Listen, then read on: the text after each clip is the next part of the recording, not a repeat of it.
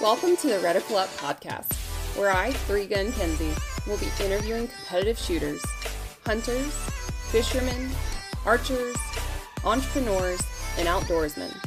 Come learn with me as I interview people from all walks of life, in different disciplines, all across the world, from novices to professionals of all ages. No matter what, everyone has something they can teach you, so come join me on the journey. What's up, everyone? Welcome back to the Reticle Up podcast. This is weird if you're watching on video because I rarely do these. You have no idea how long this took. I'm here with my friend Kenneth Leslie. He is the digital marketing manager for Ammoman, and I'm excited to hear the backstory. I've paid attention, but a lot of people don't know who Ammoman is yet, right? That's right. Not very many people. Hopefully after this. That's right. So I know you've got season 1 out. You got season 2 coming. Yep. You've got a lot of hints online and stuff. Let's talk about the origin story of you, and then we can dive into Ammoman. But I want to know behind the story of Kenneth. Yeah. How'd you end up here? It's actually funny that we haven't had a chance to talk about it yet. Nope. After all this time, we still Don't look at me like that. We still haven't touched on it. Yeah. Well, my kind of way into the industry was definitely an odd one. I was finishing up school, and I was not sure what I was going to do. So I was thinking, I think I'm just going to do the military thing. I'm almost positive that that's what I'm going to do. And it was just a bad time, I think. And a lot of the guys I talked to were saying, hey, like, we love that you want to do that. You'd probably enjoy it, but we would recommend you doing your best to not do that, just because of the political climate. That's right. And you don't know what really is next for you in life. Just take a second and think about it and see if there's something else out there. Because what year was that, real quick? 2019. Oh, yeah. So before the craziness. Yeah. Okay. And so for me, I was just thinking, okay, well, I know I want to do things with guns. I've enjoyed doing this. I've been training for a while. I like doing all this stuff. I don't know what I'm going to do. And so I was lucky enough to get connected to the owners of a company. And they were like, well, you know, we own this company. We sell ammo. Mm-hmm. Would you like to come and shadow Chris Baker, who does the content marketing? And I was like, sure, I'll do whatever I can do. So it really just started with doing like... It was like an unpaid internship situation? It was paid, okay, but it was paid really little. Yeah. And I had just told myself before, I was like, God, I don't know how this is all going to work out. I'm going to give myself 3 months at a time with no sort of progress. And if I hit that 3-month mark, I'll just join the military and I'll be happy to go do it. But if in those 3 months I get some sort of progress anywhere, then the clock restarts. Huh. And so that's how I went about it. And within the first 3 months of graduating, I got the job working for them. Holy cow. So it was just, like I said, it was just like low level labor type stuff. Sure. And Chris Baker was like, hey, I really have no promise of anything. I honestly don't need any help with stuff you'd want to do, but if this helps you and maybe I can give you advice and maybe just mentor you a little bit and help you on whatever the next thing is, right, then I'd be happy to do that. And so I was like, deal, like done deal. How indebted do you feel to Chris? Quite a bit, just because he was willing to let me have input. Yeah. And so I have a background in photography and very minimal in video.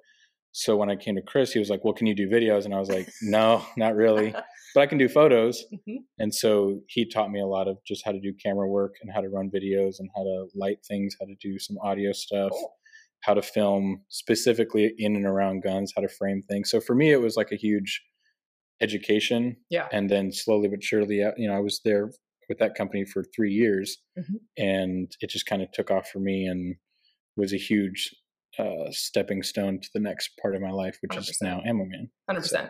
Now, I know I want to dive into all that, but this is the story that's fascinating to me, is that there's not a lot of people willing to do the small paid gigs or get a foot in the door and do the hard things, right? There's not a lot of people that are going to sacrifice even 3 months. That is no time. Like I told myself, like when I got started on my own, it's like, I'm going to do a year of this. I'm going to show up to every event, every match. I'm going to like meet people, invest in myself. Huge money suck, right? Yeah. But like it pays off how much? Yeah. Well, I mean, for me, it was 3 months because I was looking for an excuse to join the military. Gotcha. So for me, it was just like, I'll do my best. The college try. I'll do my best to get a job in the industry. And I was pretty confident. I was like, oh, I've seen guys do this before where they join the military, mm-hmm, get to go to a lot of cool schools. They get to meet a lot of cool people. get out, hopefully don't get hurt, hopefully don't get killed, hopefully don't, mess up your career doing something stupid, get out. And then now you've got some footing to stand on, some sort of expertise in some area, even if it's something niche, and then go from there. So that was really why I picked 3 months, is because I was looking for something to just not work out. And I think that the Lord was just like, no, I want you to do, I don't want you to go into the military. I want you to do this thing. Yeah. And so I don't think it would have worked out any other way.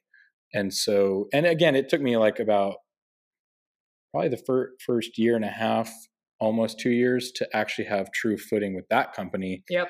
And to feel like I've earned my spot at the table, and I now have responsibilities, and people rely on me to do this thing, whatever it was. And so by year 3, I finally had like a groove, and then you transition because there's something, there's other opportunities. So I think you're right. People just don't want to put in sweat equity, almost the amount of effort that's probably required in order to get somewhere. I mean, I've got a lot of people who have reached out and been like, hey, I'd love to have your job. Your job seems awesome. Right.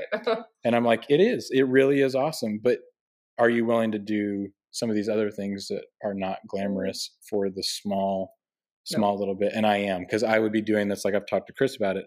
We would be doing this whether or not we'd be like, it would be our hobby. So if you weren't paying us, we'd probably still be doing this. So just very lucky to be somewhere where they want to pay you to do it. Yeah. So first year and a half, for people watching that don't know behind the scenes, even to set up this podcast, you guys just spent a lot of time and effort into making this beautiful. So thank you. I think that a lot of people don't see the work that goes into gun photography and videography because it's overwhelming. Like when I first saw you and Chris doing the ballistic data, having the sun shield, the lighting, the chronograph, the laptop plugged in, the power outlet, like, whoa. How much of a learning curve was that of you? Like, did you do Google, YouTube? Did you? Yeah. So the ballistic testing is a whole nother animal because when I got hired on, Chris kind of walked me through, hey, here's how we do our ballistics testing with Lucky Gunner. Here's how much we've invested in it. Here's how much it's like, what the value is to us and why we continue to do it. Here's what it offers the consumers and customers and just any person ever who wants to look at this data. Here's why it's like important to get it right. Yeah. And so that began the discussion. We had to sit down and really think about it. Like, okay, should we really be doing, clear ballistics? Should we look at doing organic ballistic gelatin? And that was probably 2.5 years ago now. So my whole second year with the company was basically spent doing research on organic ballistic gelatin testing. Yeah. How to do the recipes, how to have sound test data.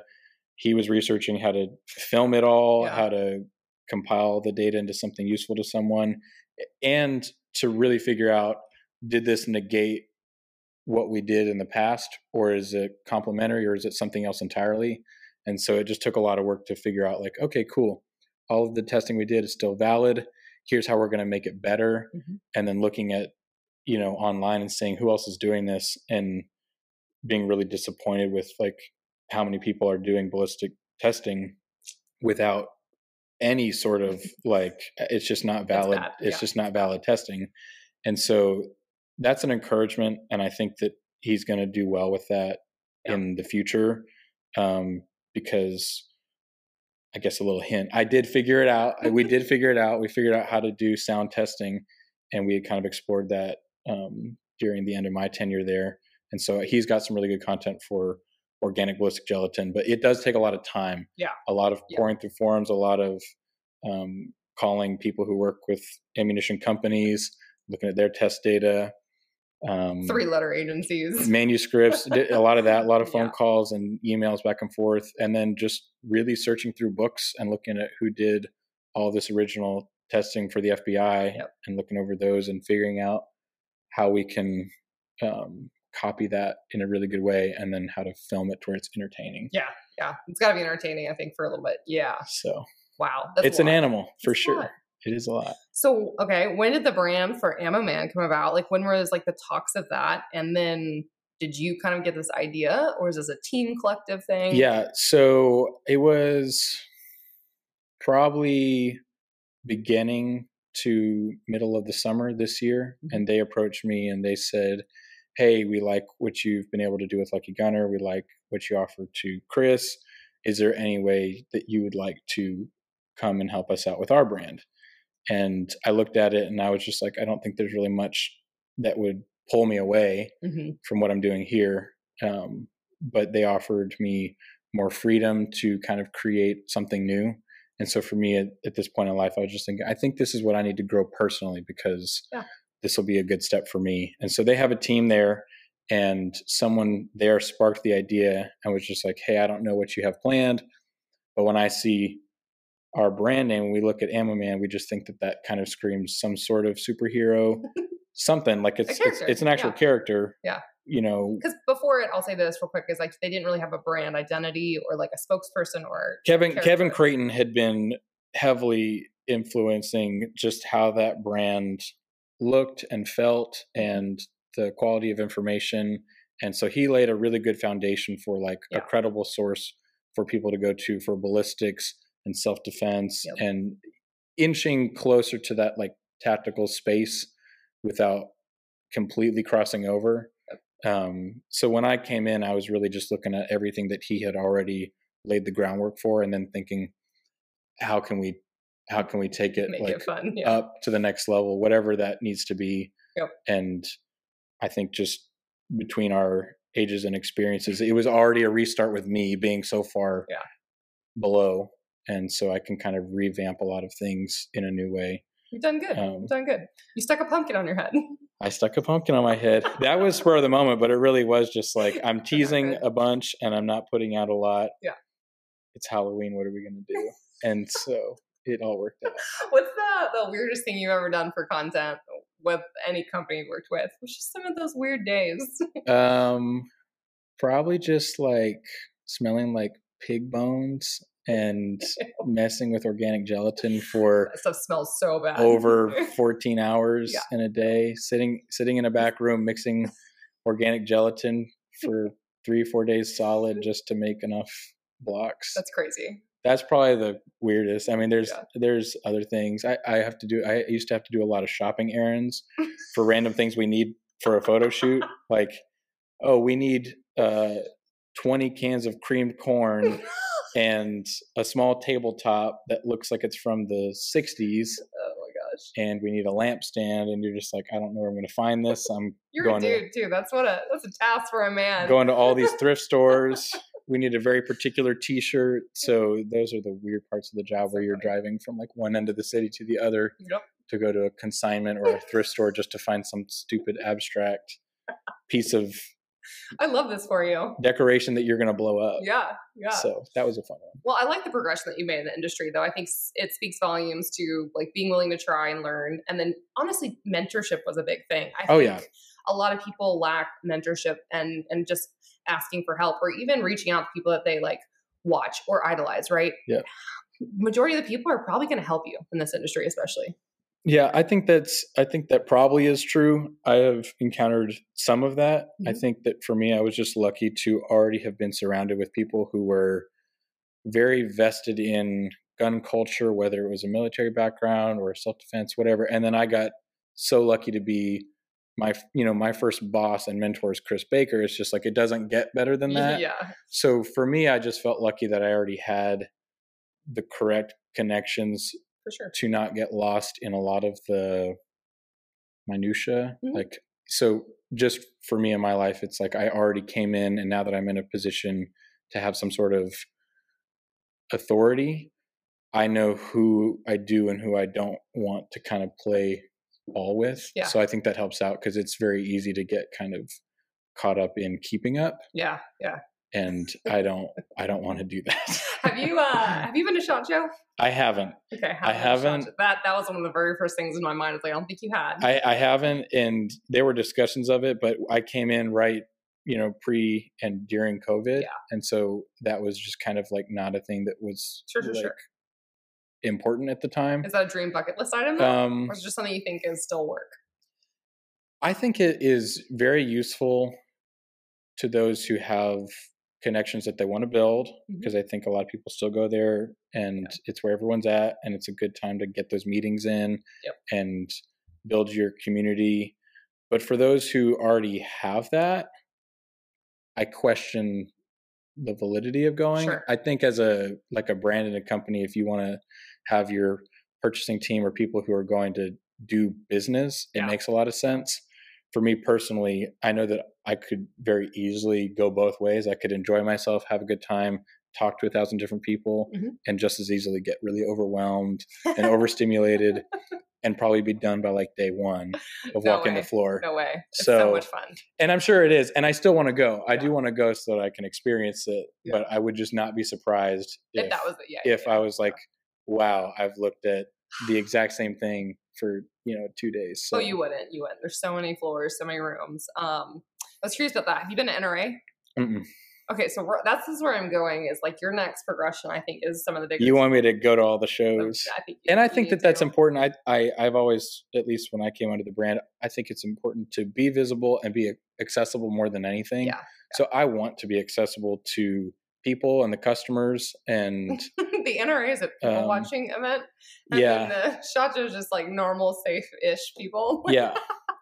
It's so funny. So for people listening to, we went to CanCon. And that was a public event. Correct. So like that's one of the only, I can't even think of a time that I went to another public show other than like the NRA had their range day. Right. Because everything I really do is behind the scenes, writers events. Yeah, SHOT Show is kind of private. I've been to range events. So for me, CanCon was a people watching experience from the public. Yeah, it is. It is. It definitely can be. I think for me, all of my...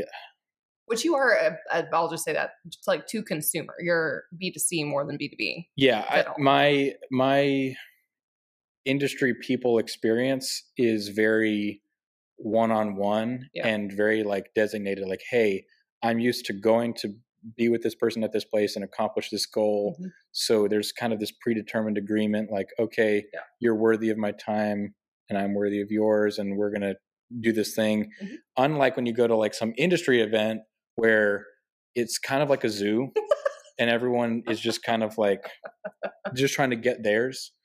So you really have little control over how all of that goes together. So for me, it still is kind of a little overwhelming when you're like, okay, there's a lot of people here who want to figure out how to get what they need. Sure. And so sometimes I like the public events because there's just a good mix of everyone. And I still see value in talking to anyone about anything. And I got a lot of connections who I'm just like, I just want to know what you think about this. And they're like, oh, I'm not like, I'm a nobody. And I'm like, that's fine. Just tell me what you think. Yeah. And that helps me. I think that's more important for Ammoman though, to talk to the consumers. Like what are they carrying? What do they have at home? What do they like to shoot? I mean, and we know most of the common calibers, but still there were some really cool, like, gun-ho AK guys. There were some guys. That's me. I hunt with this, and he was so excited to be there. Right? It's like, that was pretty cool. You don't own a suppressor yet. Technically, I do. It's in jail. It's in jail. Okay. Because I have to talk about suppressors. We went to CanCon. So what's your first suppressor that's sitting in jail right now? It is the Silencer Co. Scythe TI. The one you won. Yes. That's not fair. Okay. Just like shrug. I won the Chimera 300, but I won mine. Winners are winners. We don't know. Winners are winners. How different was it for you shooting a suppressor? And I wanted to ask, why would you want a suppressor for you personally? Like, what's your usefulness out of them? What are you going to look for in the future? Maybe what's your goal? So for me, I mean, that wasn't my first time shooting suppressors. Sure. I've shot a lot, never owned any, just because you work for a company who has a plethora of guns and toys to play with. They don't go home with you. Yeah. They can, as long as you don't lose them or get them stolen, So for me, I had anything I ever really wanted to play with. And so there was at least, and I'm in my 20s, so I'm not rich. So I can't afford stupid $200 expensive things like that. So for me, it was like, okay, I can play with everything, see what I want, and then save for whatever is going to be the first one I get. I just got lucky at CanCon, and you didn't get lucky. It was good. It was deserved. It worked out. Yeah. It worked out, and I was grateful that they gave me a suppressor for shooting. That's ideal. So, like for you though, is this going to be something where if you were getting suppressors, like home defense, the actual suppression of the sound, is it more of the recoil? Is it like what is it about you that attracts you to like suppressors for usefulness? To me, it's a mix. I think personally, I'm just like in that whole category of like you can prepare for these worst case scenarios, whether it's home defense, self-defense, end of the world, whatever. You gotta fight this, giant force. I like all that stuff and it's fun to me. Yeah. But I also am just like, it can also just be like, you don't have to have a reason. Sure. It's like a tattoo. Like it can have meaning, but also doesn't have to. And no one has to tell you that it has to. Yeah. So for me, it's on the realistic side of things, it's really cheap, really just signature reduction and a little bit of like ease of shooting. That's about all. Weight, I don't want it to be like too heavy. Yeah, you got the titanium. So to me, that's really like a priority to me. But on the opposite side, it's like if you're just doing it for fun, then I think you just have to really fight to get noise reduction. Yeah, because that's just the most fun. Like, a quiet can is more fun. Makes you giggle. And it's just a blast. So for me, it's like you have to have the context in order to make a decision based off of that. And so for me, it's like my first priority is like, is it rugged? Does it reduce signature? Does it make shooting easier? Did you shoot the 44 Magnum from Tyon? I believe I did. Like nothing. I shot quite a bit, so I don't even remember. Rachel and I both flipped out of it though, because we shot this suppressor and it's titanium. That's like their thing, but it was on a 44 lever action, and we shot it, and it was subs plus suppress. Nice. And it sounded like less than a 22, and we both had our jaws dropped. Like we were just like, what? It's wonderful though, like CanCon, because like I went crazy. I had 0 suppressors last year. 0. I won't tell you the number I have now. Yeah, I'm sure you have a lot. It's disgusting. But it was something where going to this event, I'm like, oh, now I shot that. I'm in love with that. Holy cow. So it's just little things like that I love though when an event gives me that feeling. Yeah. Because that not rarely, but it is a nice surprise for me being in the industry, touching so many different guns, suppressors, ammo, whatever. It's like, oh my God. It pauses me and I'm like, this is what it's all about. Yeah, I think that's awesome because I think it's very easy for me to be like unimpressed. Yeah. And so usually it takes me something really, really kind of unique or special, or just something that I get enough reps on for me to recognize the difference, because it was pretty much, I show up to CanCon and I'm like, well, I've never shot this many back to back. Yeah. So for me, it's like, that one's cool. That one's great. Yeah. That one's great. Love that. If I went back to number 1, I wouldn't remember that I had shot it. Like I would have just been like, this is great. That's awesome. They're all cool. So that one was memorable. You didn't have a memorable moment? Not even the 50 cal can? They were okay. Yeah. So the unique ones, shooting the 50 cal bolt gun, that was impressive. That was awesome. 18 and a quarter suppressor. Yeah. That was the length of that. Yeah. That was cool because I didn't even know it was like possible. And also, accurate. It really was just like, wow, I've always thought about shooting a 50 cal. No, I didn't think about doing it from a bolt gun. But I was like, okay, so number 1, it can be done. Number 2, I could probably shoot this back to back and not even like really think about it. Like it was so comfortable. Everything was easy. It felt good. I was just like, wow. So that was one of those like mind, wideners. 100%. I like it. Yeah. Okay. I want to talk about the photography and videography because we kind of skipped around it. Okay, let's talk to the newbie. So the newbie listening to the podcast right now that maybe just is struggling to create content. How easy is it for them to start? And then also want to talk to like the mid-scale and maybe the high end of stuff. So can you talk about the progression of gear, what really matters, I think on the audio and photography side of stuff? Gosh, the audio one, that one sucks. Make sure you charge your audio. Yeah, for sure. I still make mistakes. I make a ton of mistakes. Yeah. I don't always forget to bring extra batteries or charge my microphones. And sometimes I don't have a cameraman and I'm just filming some rep from Daniel Defense with my phone. And that's lost footage. We're not going to talk about it or use it. I would say for the newbie, I think the barrier for entry is as low as it's ever been. I think like a lot of people don't realize that your phones are very capable. Like I'm sitting here talking about how I had to film on my phone and it was bad. It really was that bad, but it's not the phone's fault. The tourist video, it's my fault. I tried so hard. Without the microphone on Chan. Yeah. Lost footage. Yeah. But all that being said, I think phones are very capable, and someone who wants to share their interest or hobby, whether in this industry or other, you can write using anything. You could even write using pen and paper and then do that on your laptop later or on your phone if you had to. There's apps that transcribe now. There's apps that can even handle that. And then you can always take photos using your phone and work up from there. I think what stops people is they don't have the equipment that they think is going to fix it. And ultimately you're just still stuck waiting to produce content because you don't feel confident, and you're dealing with a bunch of like imposter syndrome, which I experience. I still have every it. day. I have it a lot. Every day. And so I'm in a place where I'm just preaching to the choir, and I'm like, you have to produce. Yep. And you have to be okay with it not being perfect and get better. And if you really, really hate it, go back and change it or take it down or fix it. And by the time you get so far ahead, you're going to look back and be like, I'm just glad that I'm where I'm at now. Is there a piece of content that haunts you that you can think off the top of your head? There's one in specific. I could see the light bulb where you're like, or go back and delete it. Well, I did go delete it. I deleted it like a month ago, and I looked back on it and I was like, this is really embarrassing. And now that I work for a brand that has more visibility than I did as an individual, I really don't want anyone to see it. Fair. So I just went back and took it down. It's fair. I embraced the photos of me younger though. I love all of those photos. Like, I'm happy to share those. I don't shy away from that. Yeah. It's just the videos that I can't seem to get around. I know, I get that. They're like living. I know. So like, I'm producing content now on the YouTube side, and I don't know if that's a good investment or not. I've heard Rumble is a good one and all that, but it's like, I hate watching myself on video now. Like, I'm really good with audio, but that's okay. The long form content. So I'll probably delete those in the future once I have more, but I think that people struggle too with starting, right? Like, why can't they get past this barrier? Just start, put out the content, post the photos, create the page. Like, why won't people move past just getting out there? My personal opinion, I mean, it's partly my own as well, for my own journey, but I think it's because there's like an expectation that you put on yourself that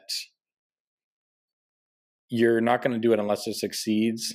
And so you start off on the wrong foot because you're like, I am solely doing this based off of my success. And I think that that's just like too much pressure. I think that's just like way too much pressure to put on yourself. Now, unfortunately, someone who works in the industry like myself and you can't really afford that. You can't afford to not create just because it's not successful. You're literally hired to create. So you have to kind of just push that under the couch and be like, no matter what, I've got to do this, whether it's working or not. And I kind of have to pivot and make sure it works. But I'd say for the average person who wants to get into it, remove as much of that external pressure as possible and just enjoy it. I mean, it's kind of like, it's not fun, they're not going to do it either. I think just like habit building methods, like you have to enjoy it at least a little bit, and you can't just go from 0 to 100. And you can start with what you have and do it to the best of that capability. So if it is a phone, do your best. Like, you can still light your shot. You can still edit your photo. So you don't have to like just straight up not do any work, but you can at least start. What like cheat, I wouldn't say cheat, but like cheat apps, cheat stuff that's out there do you use? Because I know some of mine that I use every day. Well, for me, I mean, I'll put it this way. When I was doing photography in high school and doing like grad photos, weddings, just my own personal stuff, creative type photo shoots, Visco was all I used. That's awesome. I shot on my Visco girl. I shot on my Canon Rebel Do you T6. remember that hashtag? Sorry. I do very much. I'm going to use that for you now. Shot on the Canon Rebel T6, would take my photos direct to my phone, open up Visco, start editing and post it. I would never used watermarks or anything. And I was making a little bit of money off of it, and I was happy with the stuff I was making, and I knew it wasn't good enough, but it was fun. I was having a lot of fun, and I was using my camera probably every day to do something. And so I feel like what Ammoman's offering to me right now is almost getting back to that type of feeling where it's like, oh, I can create every day, create new things, fun things, unique things. And I'm doing it better than I did it when I was in high school, obviously. So, Visco. And then right now for Ammoman, I say it, I am using, what is this app? It's called PixArt. Okay. It's how I'm doing a lot of the AI, comic graphic stuff. It's okay. I have to fix a lot of it, but it gets it really close. AI is close, It gets it close, and it's enough for me to do some fun stuff and then see what I can do on Photoshop after. For sure. Okay. So did you self-teach yourself all this, by the way? Or I took one photography class in high school. Other than that, it's all been pretty much self-taught or freely given to me by like mentors. That's awesome though. Yeah. Okay. I mean, like there's Canva, which is so easy for people to use. Now they're doing video stuff. There's CapCut. I've heard that and I've tried Canva and I really suck at it. Well, but like I've taught someone to use that too, and like it's easy. I don't know. There's simple templates, but it's just there's no excuse, right? Because these apps are on your phone. You have your phone. Maybe getting a good like lavalier, like clip-on mics, like that does help, especially if you're gonna do video content. Sure. But that's some of the stuff I wanted you to share for someone like kind of coming up in it. I'm bad with technology, so I'm a bad person to ask. Like I really am not a great person to ask about. In your 20s, I'm good at running a camera. I can run a camera and I'm good at framing shots and I'm good at doing the cinematography in lens and then give it to someone who can edit it. Like that's out of my strengths right now. And I'm hoping that I can gain some of that back. Okay. But I used to really just do photos and edit photos. And now I'm getting back to those roots. Okay. So Chris Baker really covered all of the bases so that all I had to do was basically show up and know how to film. There you go. There you go.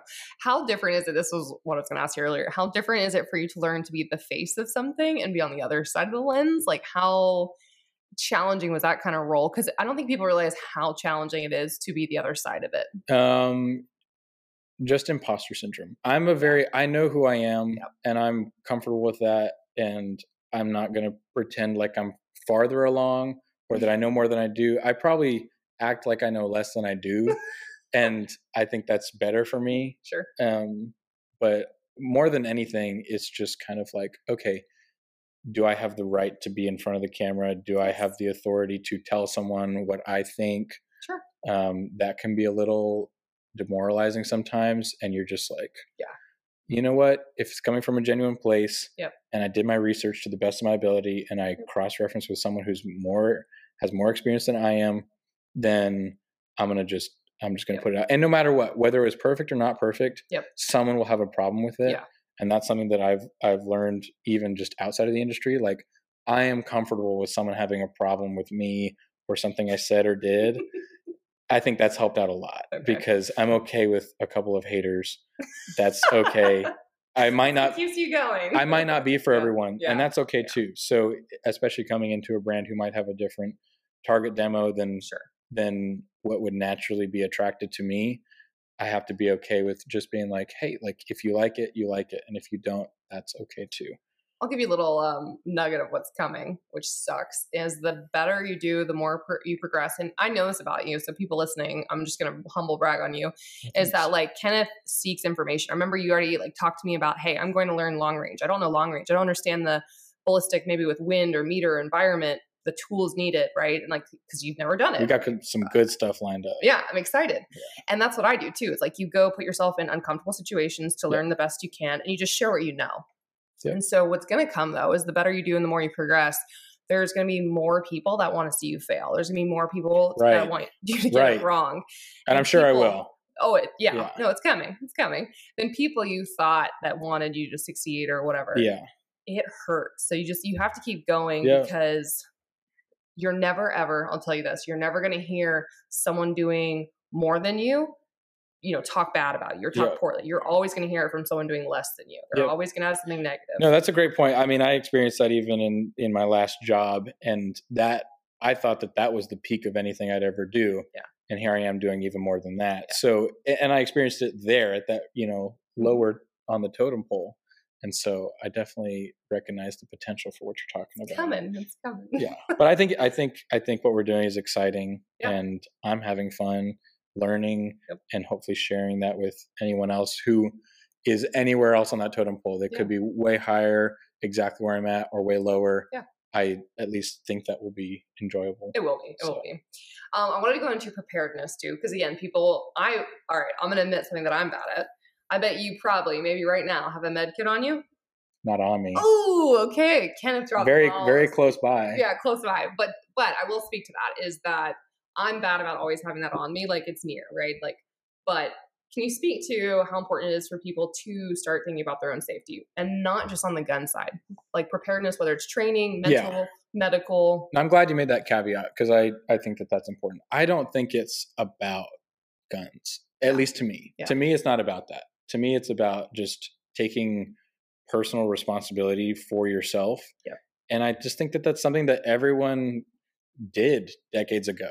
Like, it's just like people were born and expected to be responsible for who they are, the words they say, the actions they take. And I just think that there's just no accountability anymore with like people in general now. Yeah. And it's because there's not that there's not consequences, but that it's not visible. So you see people doing things online and you see them saying things or doing things on video, and then the video cuts or the post is gone and you just never saw the impact that had. Yeah. And so people just assume that there was no consequence or there was no, repercussions for it. And that's just not real. Yeah. And so to me, it's preparedness, training, all of that to me is just about like being a decent human being, whatever you believe in. Sure. I have deeper beliefs that root that, but whatever it is for you personally, it's like just taking responsibility for yourself. And if you happen to love people around you, being willing to accept that they might not have taken responsibility for themselves, and you're going to look out for the people around you. Yep. And that doesn't always mean carrying a gun and shooting someone. Sometimes that just means like, hey, like, I'm going to open the door for you, or I'm going to like give you a Coke because you're cold, or you need a drink, or whatever it is. Like, I think that is more encompassing than just like the tactical training, carrying a gun. Because I mean, there are times when I don't carry a gun. Yeah. And people are going to hate that. Yeah. Like the gun people are going to hate that. They're going to be like, well, then you don't take it seriously. And I'm like, well, sometimes you don't want to get arrested. So it's kind of funny. I used to push that boundary a lot more, and now I don't. Yeah. So. After my Gals Day event this year, I was so tired. I have not slept that long in so long. But it was funny because I had like 4 people at my house. I had like 30 ROs come in town from different states. I had, 16 states this year come in for this event. But I remember being at dinner afterwards, and I don't really drink that often, but I had a drink. We're at dinner, and we had all like 30 people of ROs at dinner. My friend, his friend Malin was like, Kenzie, where's your gun? And I shrugged. I'm like, couldn't tell you. My truck was loaded with every gun I owned. Most all of them, besides like my carry gun somewhere buried, was like unloaded, right? I'm like, I don't know. She's like, has hell frozen over? I'm like, right now, I just don't care. If I die, it was a good day. But it's funny you bring that up because it's like, that's just real. It's real. It's reality. Just real. It's like, no, today I dropped the ball. Today is the day. I'm a 97%. Me too. So she knew. I was like, and some tired. people have been like, it happens a lot at weddings, because sometimes I have to really decide if I want to look good, wear this Enigma thing with this pants and all that, and have like, it's so close to looking right, but I'm just I'm just very particular about it. I'm like, one with a revolver, tucked in shirt, Enigma, and I love it, and I do it. I do it at a lot, but there are some times where I'm wearing an outfit that I'm just like, this would just look a little bit better without it. And I'm going to a wedding where there's going to be some bad mofos there. Yeah. And if anything happens, I always tell myself that. This is what I tell myself. Are you going to put yourself in a situation, or are you going to be so, whatever it is, unaware, or like, is your life going to be completely up to whether you have a bullet or not? And I just tell myself, if it really came down to that, then I'm just not a well-rounded person. And like, I get that the gun's going to dramatically help, but I'm always just like, if you know you don't have a gun, then don't go anywhere sketchy. Just chill out. Don't get into an altercation. Yeah. Be around people who are able to help out. Right. Yeah. Like, account for those differences. Yeah. And I'm just like, well, do you have any other means of protection? Right. Do you have a knife? Do you have OC? Do you have, do you know how to box? Do you know training? Yeah. Do you know do you know BJJ? And I'm like, okay, I have other tools in my belt. Yeah. So if it really came down to just that one thing, then I'm kind of like a one-trick pony. So I just tell myself being well-rounded is more than just the bullet and having that fire. I like that though. Were you like raised around guns where this is like normal? No. Okay. No. I'm the only one in my family who has taken like a personal interest. And the only reason it happened is because in the church that I grew up in, I was around multiple dudes who were doing a very specific job at a 3-letter agency. And they were just the guys that I grew up around. So they were like the dads of my friends, and we were the ones going over for pool parties, and all of their daughters, we were going to their weddings. And so for me, it was like, they're the ones who introduced me to it. And I didn't realize at the time that I was with like the cream of the crop. But as I got older, and I, did research, and I was figuring out what I want to do with my life, and the military was interesting because of them. And I'm looking into all these higher tier government employees or whatever it is. And I'm like, wait, that's what Mr. XYZ did. That's what my uncle blah, blah, blah did. And I'm like, oh, I'm around some really awesome people. Yeah. And I got really good training and I didn't know it. Yeah. I just thought that this was just how things were done. Sure. And then I got into the gun industry and I was like, this is not normal. This is not normal. I was I was around Yeah. really good people Yeah. who taught me a really good baseline stuff and can go from there. And then I also have that to bounce things off of. And it's not just military guys. There's people just in the self-defense world that now I can rely on to be like, is that sound or is that bogus? Because there's just a lot of stuff out there that's just ridiculous. Painful. And you're just I wish you didn't have a platform. Yes. But I'm grateful that you do. I'm grateful that you do. I'm grateful that we have the freedom to do it. But I wish you didn't. Yeah, I was gonna say, have we seen all of the guys that are literally shooting at someone's head in the videos, or shooting around someone? And I'm like, Well, I saw a video 3 weeks ago of a guy shot a dude through the shoulder because he was doing this, there's different techniques of shooting around him, and then he shot him right through the arm, and I was just like, no, hey, I get it, but I don't. And then you filmed that and posted that, and that's great. For the internet forever. Painful. Yeah. But how can we, I don't know if you have an idea of this, how outside of Ammoman and outside of you as Kenneth, how are you teaching the public or bringing new people, or what do you think we as a 2A community can do better? Something I do, and it's not something that I came up with, someone did it for me, was just meeting someone where they're at instead of asking them to meet you where you're at, and just going a little bit closer to them. And instead of telling them that they got to change a bunch of things in order to get into whatever the hobby is, whether it's shooting or self-defense or training, try to mimic them, because people appreciate that. So people who were trying to get me into, when I was really young, there was a group of guys who were my friends at the time.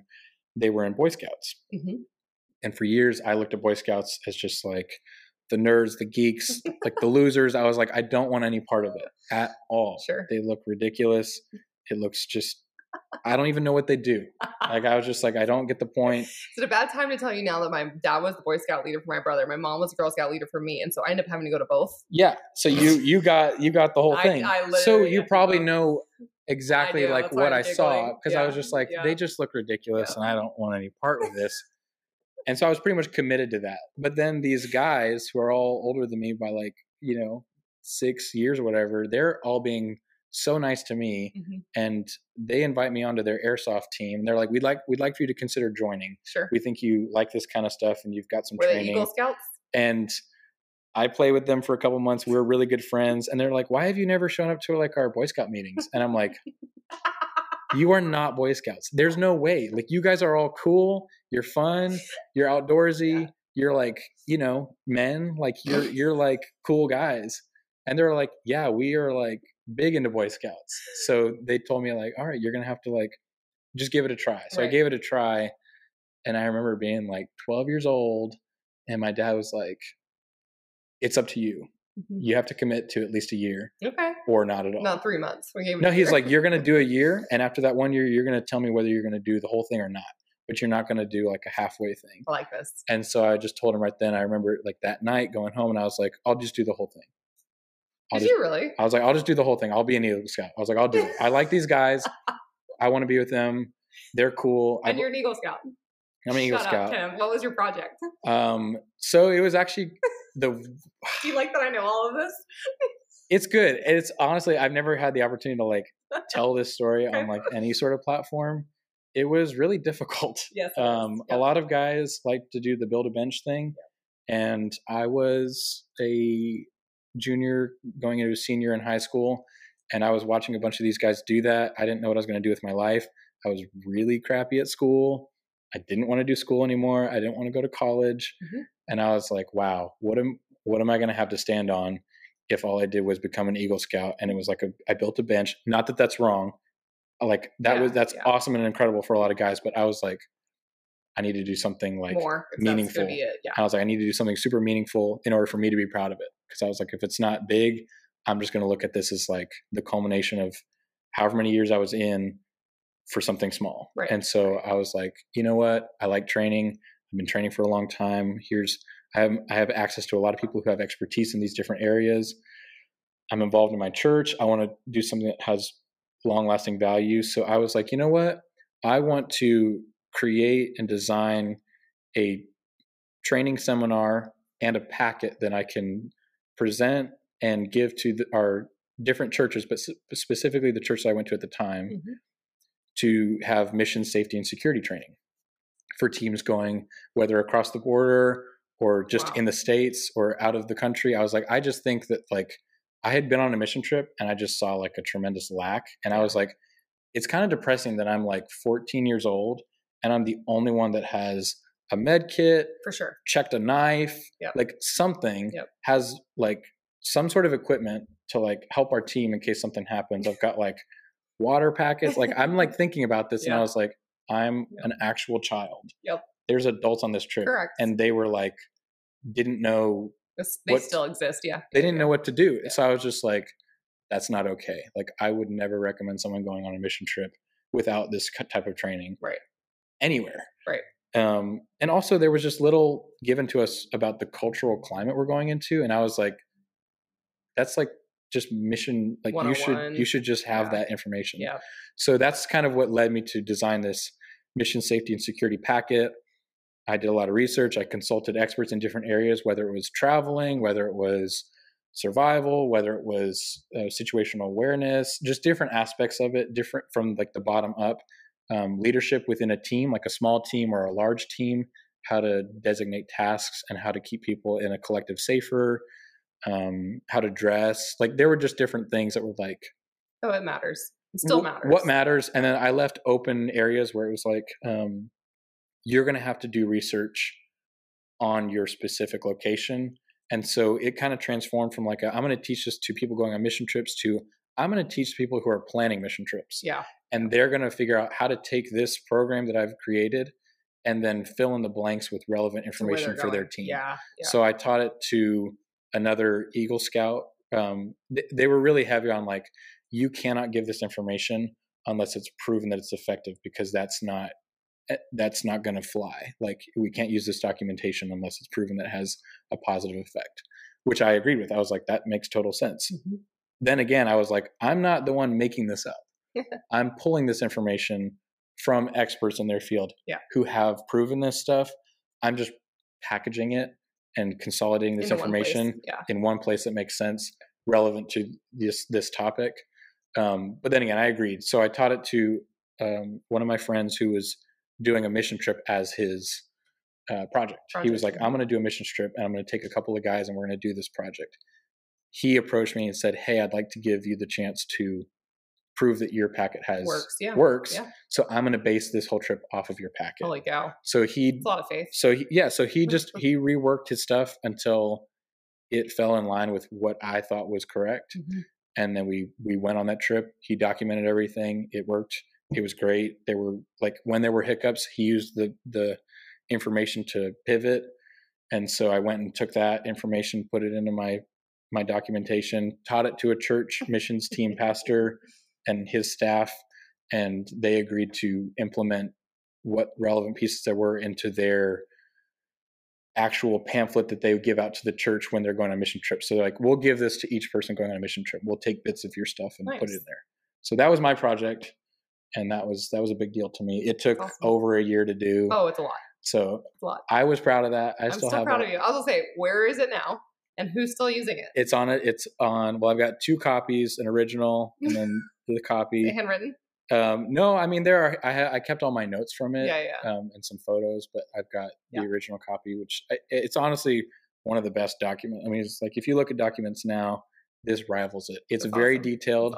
My father's very organized. So at the time he was like, I think the way we're going to make this stand apart is it's going to be like a legal document. It's going to be, make it look real. It's going to be legit. So it's a really good document, and I kept everything. So I can at any point just pull that and give it to someone and they can have it. So proud of you. 1, 2, Boy Scouts done the right way, super valuable. Because my parents were both involved in scouting. That like I turned out the way I am because of that. I need to give some credit because it actually wasn't Boy Scouts of America. We were Boy Scouts, and then I joined, and a month later, all the older guys that I joined because of, they got Eagle and left. And so now at the very beginning of my journey, which I had already committed to finishing, was with a bunch of random people.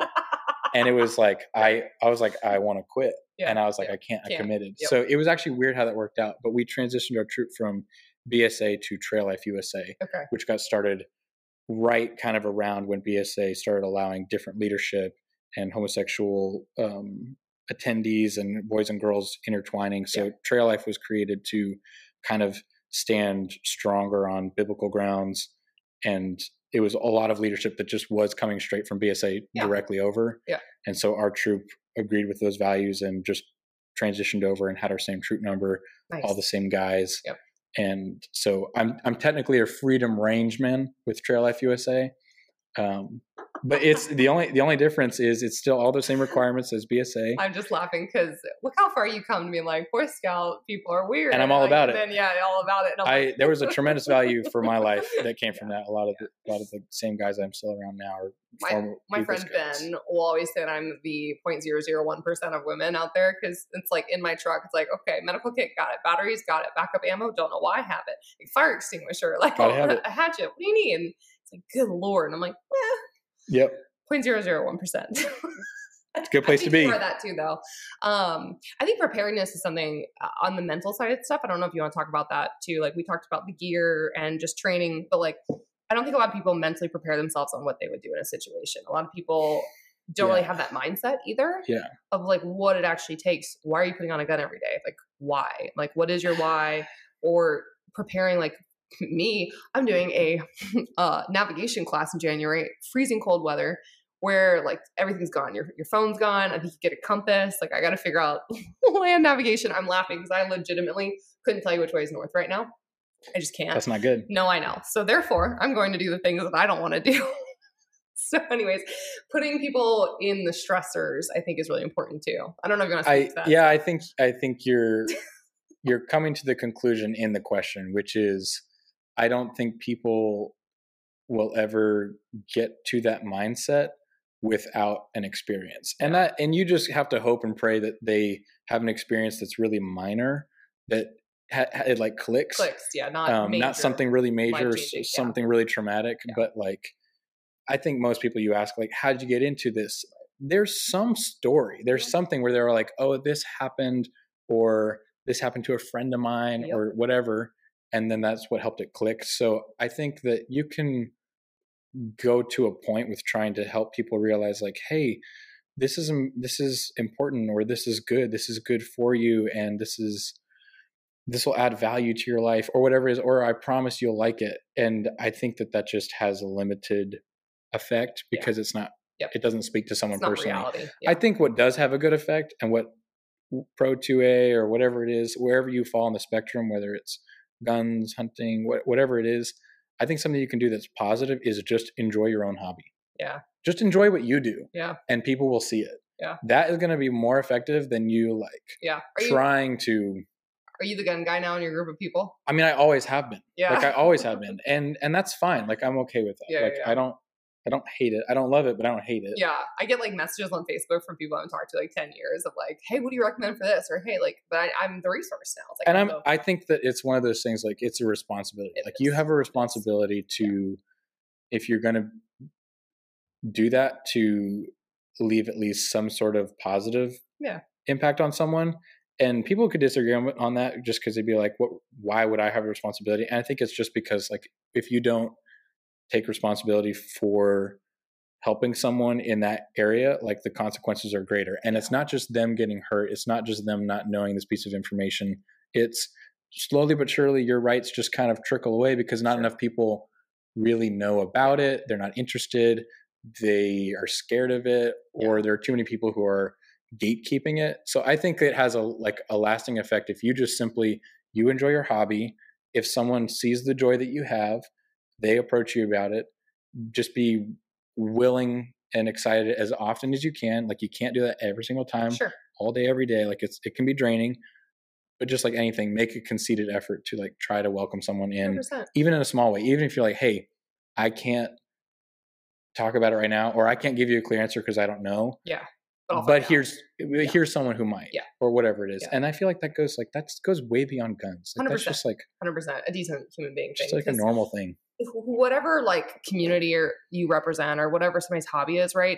If you're that person someone comes to and then you're the turnoff that person finds, like they're not going to feel welcome ever again. They're going to have that negative connotation to whatever it is. So it's like, especially with like 2A stuff for me is like, guns are really, really polarizing. So it's like, if you can be super welcoming, that's awesome. If you're even the least bit cold, it's going to go very negative for the whole industry. Yeah. I think the kind of person you are, the kind of hobbies you have, the words you use, the things you do, I think that is like the culmination of the kind of ambassador you are for whatever it is that you're doing. So like if you are into guns, you're kind of an ambassador for gun culture. Yep. Whether whether you like it or not, like you just are, because especially if someone sees you doing it. If you keep it to yourself, really close to your heart and hidden away and no one really knows about it, then I'll say you're free of all like responsibility. All responsibility. Like it's yours. You really kept it secret. Yeah. You never talked about it. And I think that's a lot of what majority of people want. Like they really want to just have their hobby and enjoy it and keep like everyone leave them alone. In an ideal world, that's exactly how it goes. But like, and their views and their politics, and that's fine. It can be separate and it doesn't matter, but that's just not true. And so for me, it's like, I mean, I know that other people have talked about in the industry, like if you're going to be in front of a camera and you're going to talk about your hobby, it's going to be really hard to like keep it private outside of that, especially the larger you get. So I had to make a deal with myself. Like, okay, am I okay with showing up to events no matter how good I'm concealing, no matter if I mention anything about it at all? I don't mention, like, I don't, it's like the farthest thing from my mind. Yep. And still someone will be like, hey, like, can you answer this question about guns or something? And I'm like, I don't even know how you like, I don't even know why you know that. Like, I don't know why you know. I don't know why you're asking me. I didn't put off anything that would indicate that. Yep. But people talk, and like in my circle, it's just, so it goes farther. And then you just kind of have to be like, am I going to help someone, or am I going to just make it some sort of negative experience? Yeah. So I think the mindset, just to get a little bit back to that, is you can look back on your life and maybe how would a general sense of awareness or preparedness have changed anything unrelated to a gun? Just like, could this situation have been better if I had been prepared for that specific thing? Yeah. Whether it was a medical thing, whether it was a test in school, like whatever it is, like a relationship, if I had just been mindful and thoughtful. And it really is as simple as like, this is no different. Yeah. And there is just like a disconnect of like, how prevalent is this situation over here that you'll need a gun as a tool to solve that versus everything else. And I think a lot of people think it's basically a 0% chance. I don't think I think it's a chance. Yeah. I don't think it's like 100% chance. No. I think it is a low percent chance, but I just think like when it comes down to that point, when it's the only option, what are you going to do without it? Like, you know, and I just want to take responsibility for that small percentage chance. Yep. And it's a plus that I like it. Like it is fun. Yep. I do enjoy it. But that mindset comes through some sort of shared experience or personal one, I think. Yeah, a triggered event, I think, which sucks because I think that they're getting more and more like it used to be like 1 out of 10 people. Right now I think it's like 1 out of 2, or like at least it's trickled and hit some people into I don't want that to happen, but I think that is helping to see the tool that it is. That's what it is. Just another tool. There's another thing. It's same as like a piece of medical equipment or your ability to think on your feet and deal with things under stress. Like there's people who are like really good at that and they've probably never done any training in their life, but it's because they've got like 10,000 kids who get hurt all the time and they're used to solving problems and not letting this fire over here stress them out while they're putting one out. Yeah, for sure. So for people who have a relatively tame life, I think training is important because they've just never encountered stressful situations. Yep. But I think there's people who just have a natural, whether it's their job or just where they live or what they do, like they probably are already like farther along in their journey of like mindset without really incorporating any of the tools that we're talking about. Yeah. Yeah. So I've lived a relatively mild life. And then the few things that I've encountered have been like major ones. Yeah. So yeah. that's, yeah. You probably put yourself in those situations. Large crowds? No large crowds. Okay. We don't have to go into that. But okay, Kenneth, any other final thoughts that you have, whether it's from like a safety standpoint for someone taking responsibility for their safety, maybe get into the industry, any other final nuggets that you really want to leave people with? Okay. Well, I'll start with just the average person just trying to figure out what they can be doing better. Identify who that individual is that you think is on the right path, and just see if you can glean information from them. I think it's really risky and really scary going to the internet for advice and information. And I'm the person who's probably going to be putting out some information.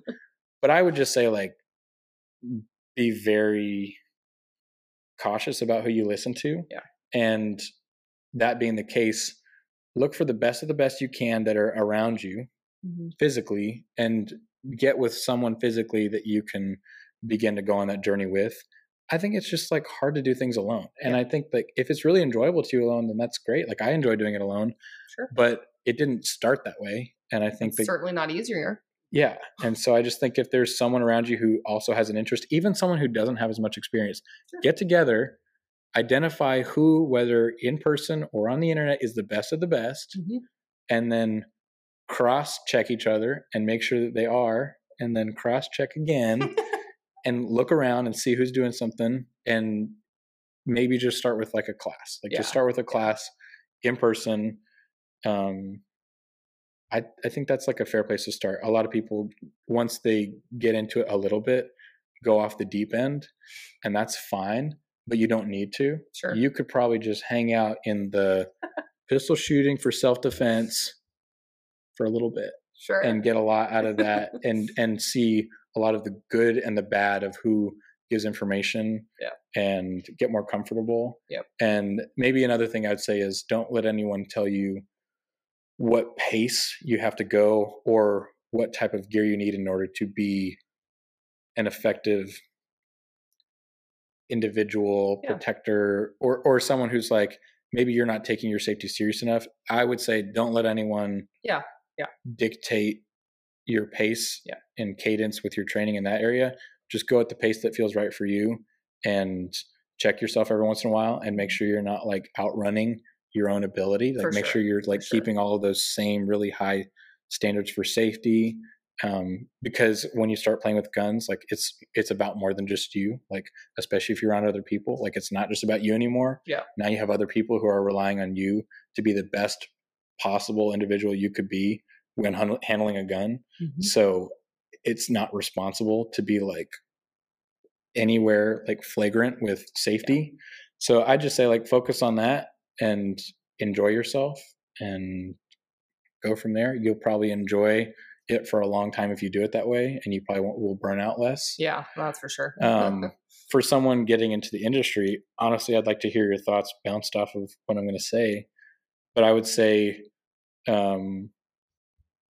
just be totally willing, just be totally a willing person just to like serve and sacrifice. And like, if you're a genuine person, you're probably going to end up with more genuine people, and you're probably going to encounter a ton of, people who are not genuine and a ton of just crappy people who might go around your back and stuff. Can't wait to take you to SHOT Show. And you have to just be really picky. Yeah, you do. But like, that doesn't mean you serve less or sacrifice. Like, just learn how to sacrifice, learn how to do something just for the benefit of someone else. Be like, hey, I think what you're doing, you're on the right track, and I want to commend you for that. Is there any way I can help you? Yeah. I don't even want anything. Yeah. And I promise you, if you do that, someone will give you a chance. Yeah. And once you get that chance, you can just foster it. Like, I was really lucky to get my chance purely based off of who I was, not my experience. Yeah. And then luckily enough, I had some context and experience to like compound it. And now I'm somewhere way farther along. Yeah.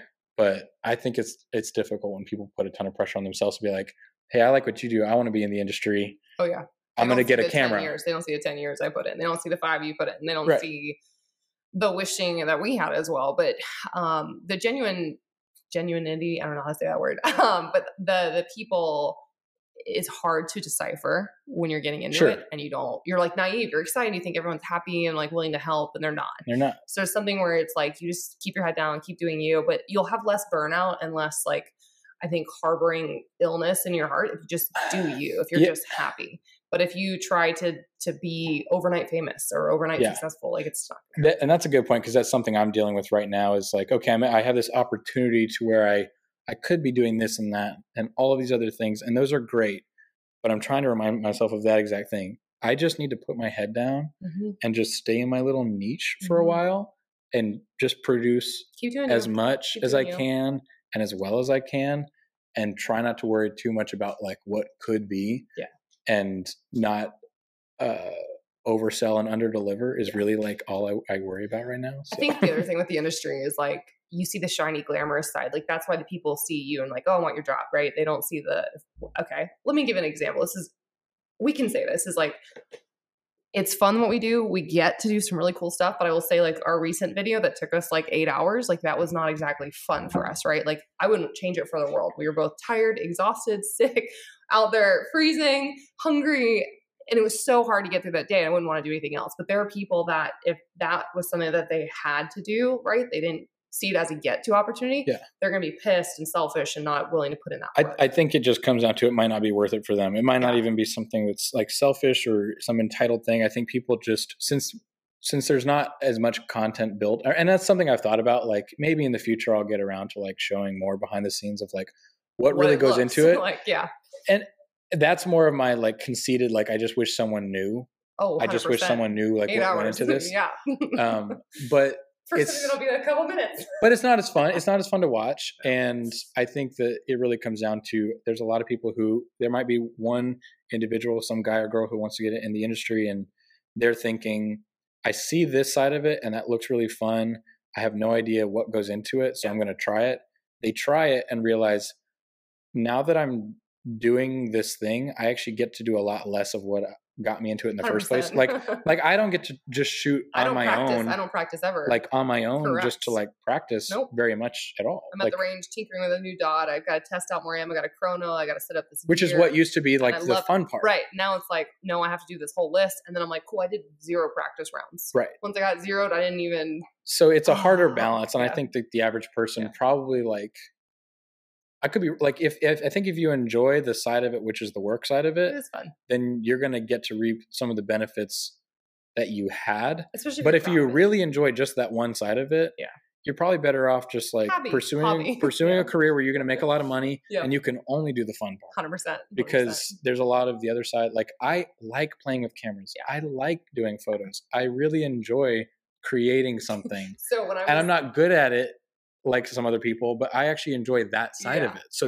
it just kind of like, I like both. It works. I had to apologize to my pro this year. I'll say this was really funny because we're at the Gap Grind for PRS Pro-Am and I'm writing an article about it and like doing content. And so he hated this. I was like, you're going to hate this.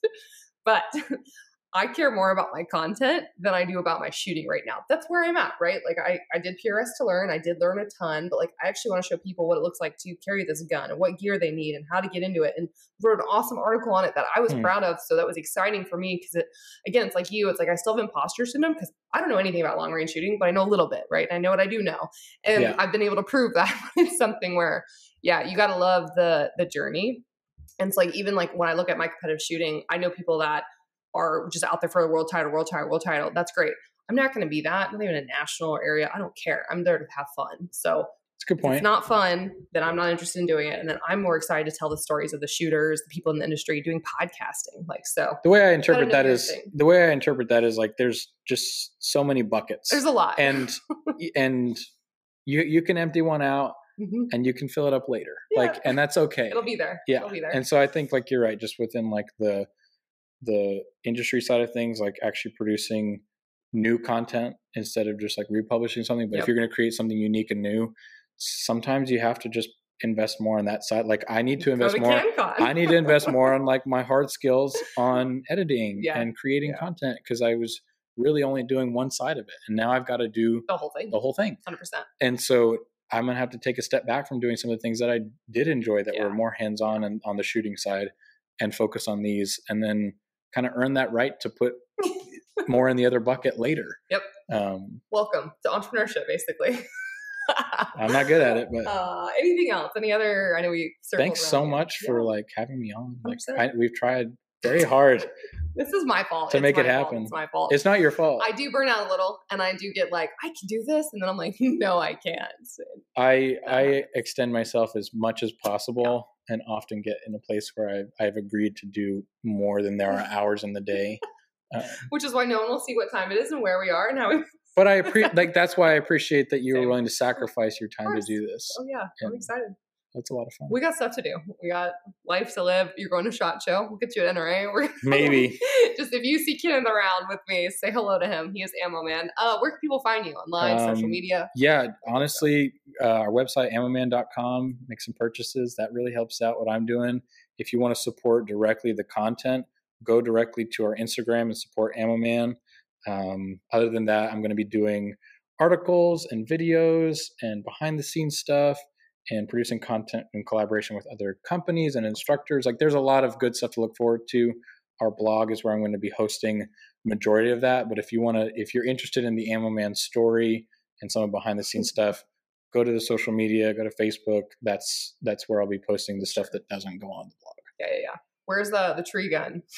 The tree gun? Yeah. What's the tree gun? I was there for that. You clipping parts to a rifle and painting. Oh, yeah. When's that coming? That's I don't want to make promises. Okay, then it's coming soon. It's really cool, guys. I'll put it this way. WordPress has given me a lot of trouble. So the article's done. I'm filming the video, and ideally it'll go at the same time as the first scene from Ammoman goes, so they'll kind of jive. I like it. Kenneth, thank you. Thank you, Nancy. Appreciate it. Also, listeners, stay tuned for another episode of the Radical Up Podcast. It's coming soon. Check out Ammoman. Support my friend Kenneth. And again, tell him say hi to him when you're at an event. Thanks for listening. Take it easy. Thanks for listening to the Radical Up Podcast. Be sure to subscribe wherever you get your podcasts and on YouTube. Follow along on social media at Radical Up or 3 Gun Kenzie.